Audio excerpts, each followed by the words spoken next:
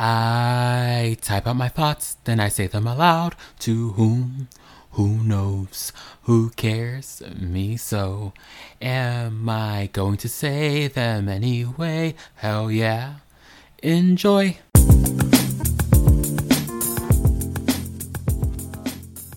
So, the story I'm about to tell you now happened to me a few months ago, and I'm going to retell it now, of course, with my dramatic spin. So, enjoy. It is a little spooky. I live on the second floor of a 5-story apartment here in New York City. Apartment 2B. You walk up a flight of stairs and boom, there's my apartment door.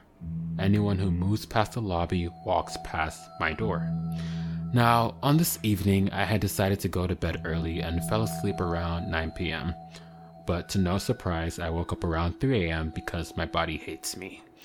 My roommates are asleep and all is well, or so I thought. I get up to go to the bathroom, my living room dark, my kitchen quiet, my bathroom across the way. I see a sliver of light in the distance, but I think nothing of it and proceed to the bathroom. Upon exiting, I make my way back to my bedroom, but first I decide, like I usually do, to check to make sure everything is as it should be. I turn around and look at my apartment door and see that it is unlocked. Now realizing this is where the light was coming from moments before, I approached the door, and now only noticed the door was unlocked, but it was ajar. I slam the door shut and lock it, and look around my apartment, now paranoid that I may have an unwanted visitor in my midst. I see what I think is a shadow in my kitchen and panic sets in. I move towards the kitchen in fear of what or who I may find. To find no one there. I then turn from the kitchen and I look up to see. Stay tuned to the end of the episode to see how this story concludes.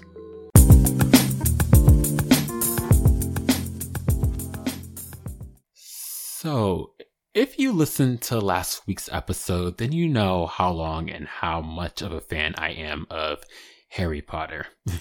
So imagine my excitement when I saw that a Harry Potter based video game called Hogwarts Legacy was being developed and coming soon. And though 2020 is turning out to be all around trash, this would be a highlight for me. But that feeling of joy and excitement didn't last long as I went on social media to see what people were saying about it, and I encountered the following tweet. If you buy Hogwarts Legacy, you do not support the LGBT community and you are not an ally. Now, I was taken aback by this brash and divisive statement, but took a moment to gather where such an opinion would stem from, and it came to me. The author and creator of Harry Potter, Miss J.K. Rowling. Now, Rowling has come on. It's not funny. I'm sorry. Now, Rowling has come under hot water and controversy for repeated anti-trans remarks, according to a large majority, and her support of TERF, an anti-trans radical feminist group. Due to this, there has been a staunch line drawn among fans, with one side laying to rest their love of Harry Potter and boycotting any future projects related to the Wizarding World, versus the other side deciding to separate the art from the artist, and while opposed and against Rowling's beliefs on this issue, choose to still enjoy, follow, and support the world of Harry Potter. I fall into the latter category. Bringing it back to the tweet I mentioned earlier, I just thought it was an oversimplification to state that if you do this, then you're that. Black and white, no in between, no gray. If it was the case that buying a product meant you supported everything the creator had done, no one would be able to morally buy and consume any product ever again. I'm talking Chick-fil-A, large corporations, the music and Hollywood industry. I could go on and on. Now, when it comes to Hogwarts Legacy, though it's founded on Rowling's creation, it's more than likely she's very loosely involved, and though she's likely to gain profit, that lady has more money than she knows what to do with, including many people's decades of support prior to her remarks. Not to mention the large number of people who have worked day and night to develop and bring this game to life that would be negatively affected if a vast amount of people chose not to buy the game due to one person's remarks. Now, I understand those who feel morally they have to take a stand and no longer support or cherish the thing they once did. And I can respect that. I honestly can. But for me, and for the time being, I will maintain the stance that it is absolutely possible to love and buy into the world of Harry Potter while also calling out Rowling's bigotry for what it is.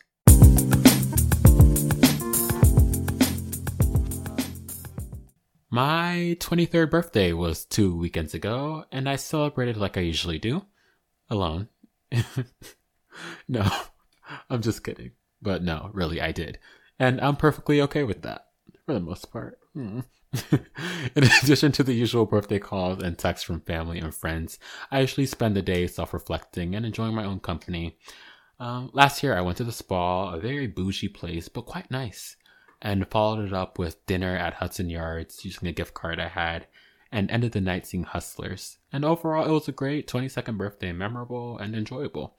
Now, for this year, with COVID, my usual movie and dinner was a no-go, so I opted for a day in the park, accompanied by a travel beverage of the adult variety, with music, light reading, and enjoying the good weather. I accomplished most, minus the reading, which I find difficult to do in public places, with noises, people, and bugs, all that. You know, in the movies and TV shows, how they make it look all relaxing, reading under a shady tree, and a cute stranger walks up to you and asks you what you're reading? Yeah, no. But 2 interesting things did happen. And for the first thing that happened, I am going to dramatize the events because I am an artiste. Thank you very much. So here we go. After a day of relaxing in Washington Square Park, I had to use the bathroom. Thankfully, there was a public restroom nearby, so I joined the line, pacing in place, needing desperately to relieve myself, but remaining calm nevertheless. With my AirPods in my ears, I waited. Finally, my turn had arrived. I arrived at the urinal. Not a moment too soon, my left AirPod fell out of my ear and slid under into the toilet stall of my neighbor, who was most likely taking a shit from the smell of it. I took a moment to realize what had happened and wondered if the next move would be on my part or on theirs. I finished the task at hand and realized I had to make the first move. Now, I bent down and reached under the toilet stall, intruding on the stranger's place of privacy. The stranger's foot moved quickly. I grabbed my AirPod and, without waiting for another response, washed my hands and made a dash for the exit. What ran through the mind of that stranger, seeing my black hand reach under the stall to retrieve what was mine? Annoyance? Surprise? Amusement? I know not. But the experience of such strange events will remain with me as happening on my 23rd birthday. Now, Thank you. Now, for the second interesting thing that happened, it is not as dramatic as the first, but it made me wonder and think and possibly sparked a new interest for me to lend volunteer efforts to outreach or something. I don't know. So anyway, I returned from the bathroom ordeal and found a spot under a tree. Now, at this point in the day was winding down and I was moving from being buzzed to more so sloshed, as the Brits say. So I knew it was time for me to go soon. But sitting there, a little boy, no older than 8 or 9 years old, seemingly out of nowhere, walked up to me, patted me on the head, and smiling, looked me directly in my eyes. And I looked up at him, slightly taken aback, but returned the smile. Seconds later, his father, I'm assuming, came over and, apologizing nervously, told me he had autism and ushered him away. Now, I was slightly annoyed with myself because if I wasn't so inebriated, I could have been more engaging, perhaps even played with the child for a moment, but due to my hazy state, I couldn't really grasp the situation as a whole till looking back on it later. Anyways, I've always found autism and people on the spectrum fascinating and would love to lend my efforts to that community in any way. So perhaps post-COVID, I'll look into volunteer work with that community. So if anyone is involved or knows anything about that, just, let me know. But anyway, that wraps up Tales from the 23rd. hopefully 24 is just as exciting and eventful.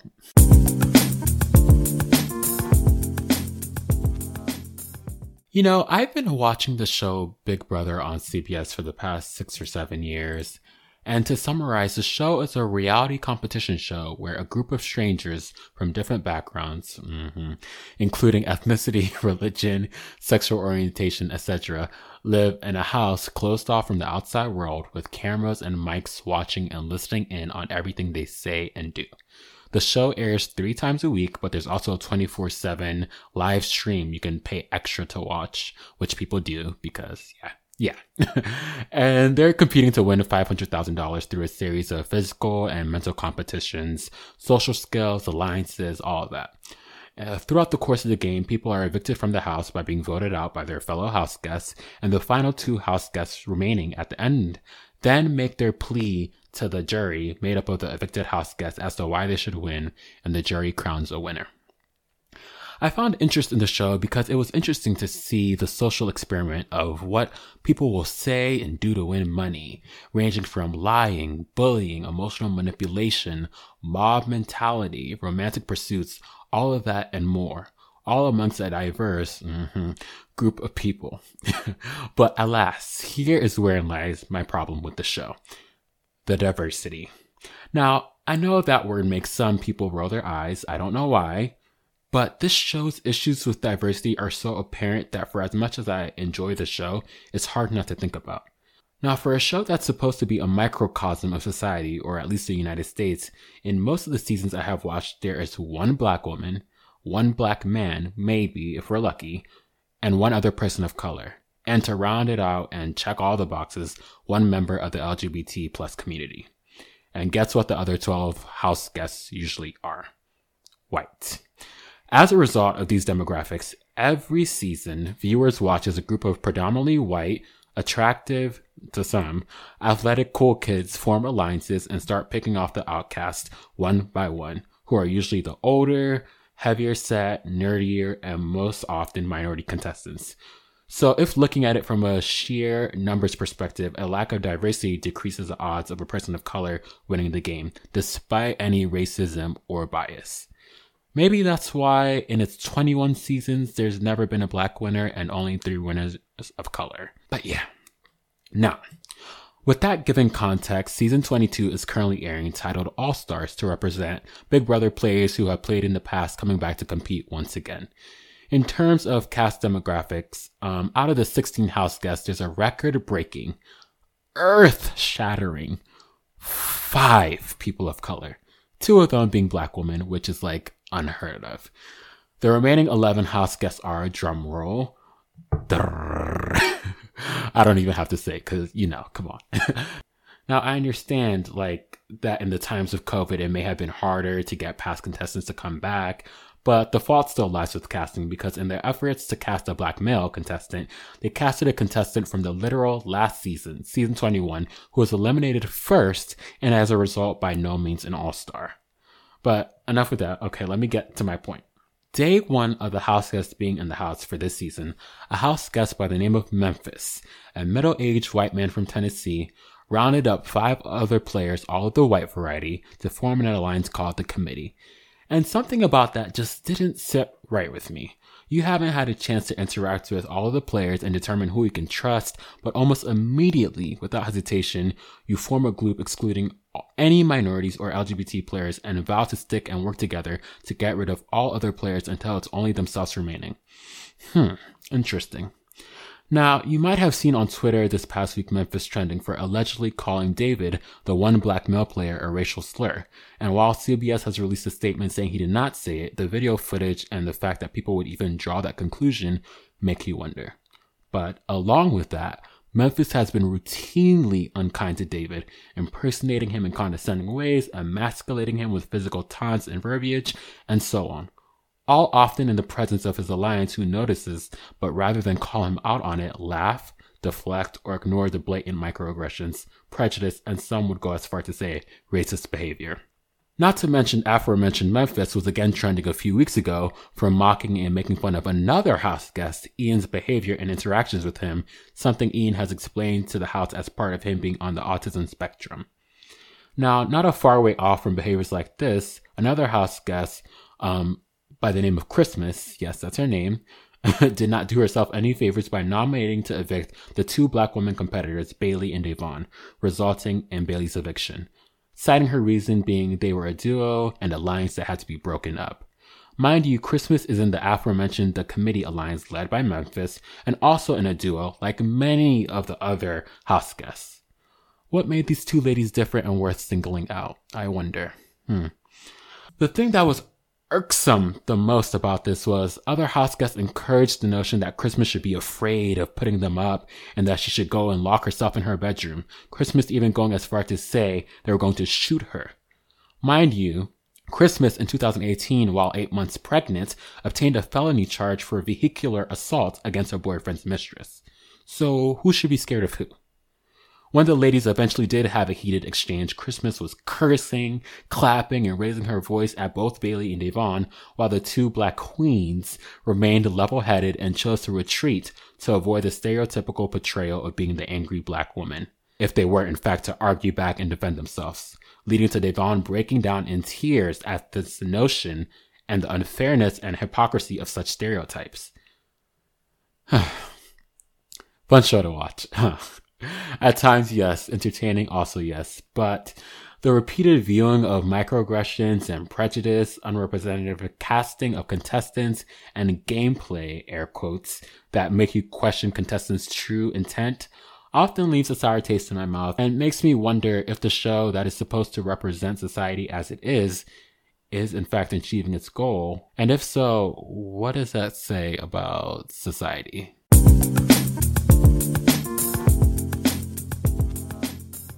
And now, the conclusion to the story. I then turn from the kitchen and I look up to see myself in the hallway mirror, annoyed as hell that one of my roommates left the door not only unlocked, but open. This has happened before in the past where the door was left unlocked, and I usually just go and lock it, thinking to myself they probably just forgot. But I mean, unlocked and open at 3 a.m. I return to my bedroom and I settle back into my bed, unsettled but grateful to be alive. And at that moment, I hear the apartment door quietly open and then close. I ponder if I heard what I think I heard, but in the end decided my mind was playing tricks on me. I go back to bed, ready to have a well-warranted conversation with my roommates in the morning. Now, I thought a forgetful roommate was as worse as it could get when it comes to New York City roommates, but boy do I have a story for you from last month, and I'll be sharing that next week.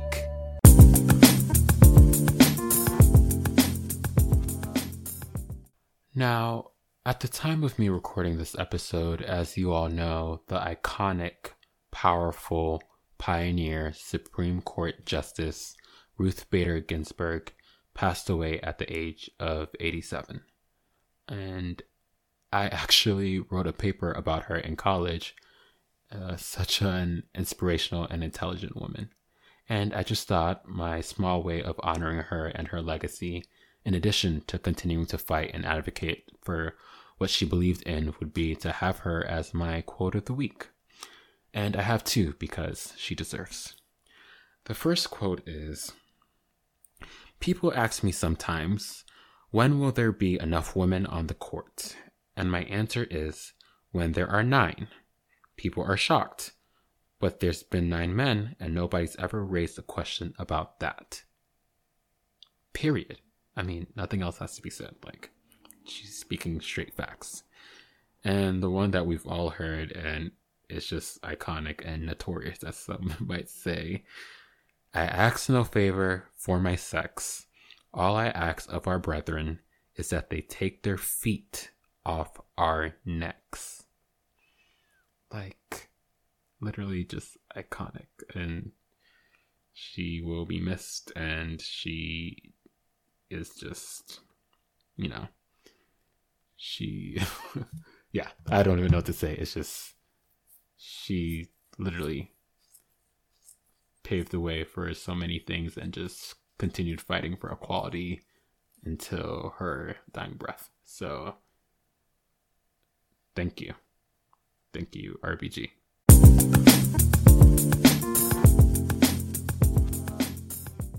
And that brings us to the end of another episode. And I really, really appreciate you for listening. And I'd love to hear your thoughts.